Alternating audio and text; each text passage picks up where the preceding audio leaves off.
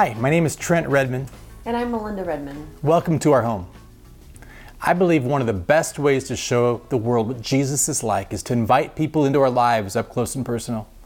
There's an old word that isn't used very much today, hospitality. When most people think of hospitality today, they think of a commercialized industry. We think of hotels and restaurants, or we think of serving teams of coffee and donuts in church. I'm talking about something very different, a callback to one of the core passions of a Christ-centered leader. Paul writes Timothy and gives a list of key qualifications for church leadership. One of the most surprising things on that list is that a church leader must enjoy having guests in his home. It's easier to lead from a distance, but Jesus calls us to lead up close and personal. One thing I love about the microchurch movement is that we get to welcome people into our literal homes and into our literal lives. We get to model following Jesus. I love hanging out in living rooms. I think one of the best ways to impact a life is to sit across a coffee table or a dining room table. It's in those relaxed settings where conversations can go beyond the routine and into real life. Home is where the human heart is formed. You make an imprint on everyone who walks through your door, not just on your own family. Something special happens when we're gathered together, face to face, sharing a meal and sharing our lives. There's a supernatural work that happens in the human soul when they're invited to sit at your table.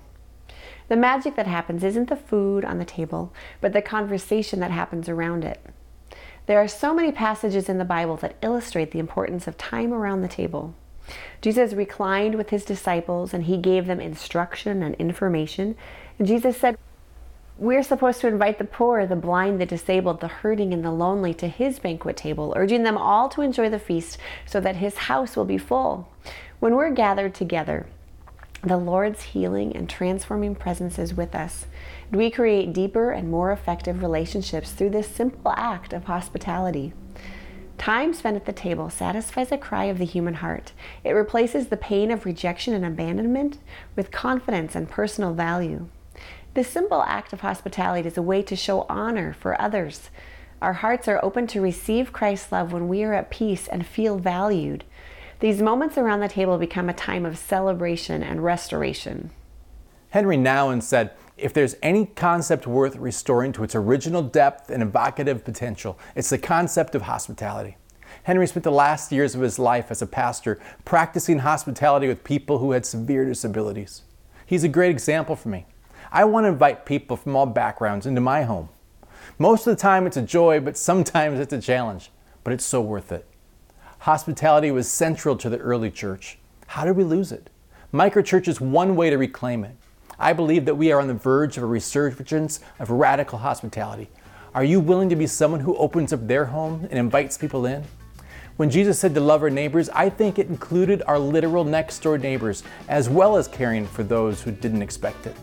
I hope that you'll be part of this move back to radical hospitality. Thanks for taking a few minutes to learn more about microchurch. If you have questions, check out crowdedhouse.church. If you want to connect, sign up for a Zoom call. I love helping people take the next step in starting a simple church.